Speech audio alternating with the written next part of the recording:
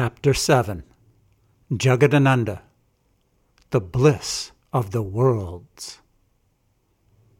Sri Swarup said, O Brahman, please consider all that I have told you, and decide what the goal of your life is, and what path you must adopt to attain it.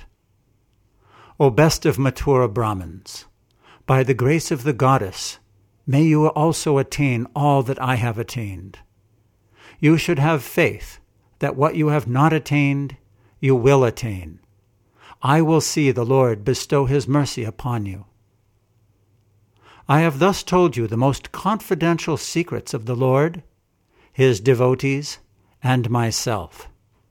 Everything of the highest love of the Lord's lotus feet, which I am embarrassed to reveal even in my own heart, and which is so confidential I do not know of it directly, in your presence has come from my mouth, for the Lord entered my heart and forced it out.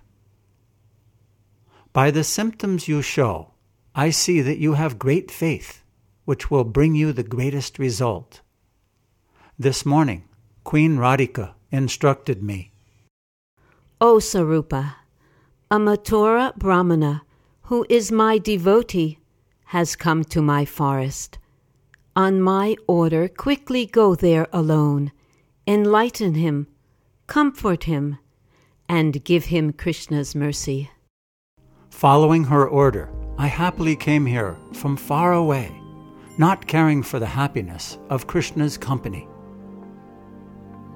Sri Parikshit said, seeing that the wealth of spiritual love had not yet developed in that Brahmin, Swarupa placed his hand on the Brahmin's head.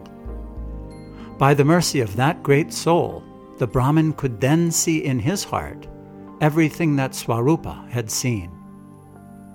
Made successful by the very wonderful glory of association with a great soul, that Brahmin at once attained his original spiritual form.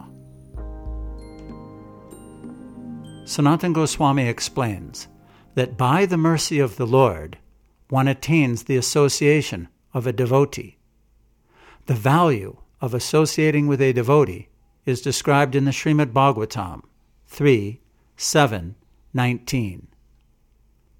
By serving the feet of the spiritual master, one is enabled to develop transcendental ecstasy in the service of the personality of Godhead, who is the unchangeable enemy of the Madhu demon, and whose service vanquishes one's material miseries.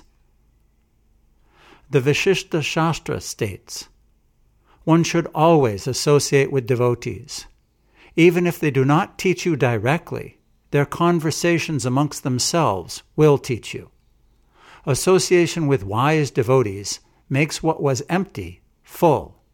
It turns death into immortality. It turns calamity into good fortune.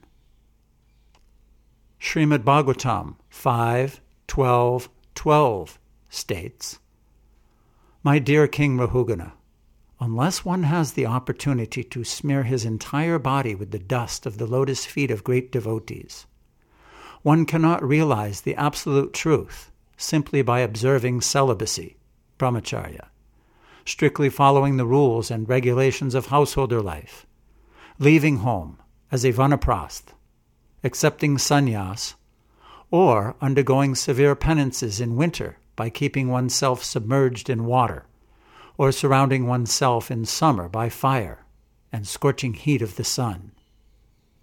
There are many other processes to understand the absolute truth, but the absolute truth is only revealed to one who has attained the mercy of a great devotee.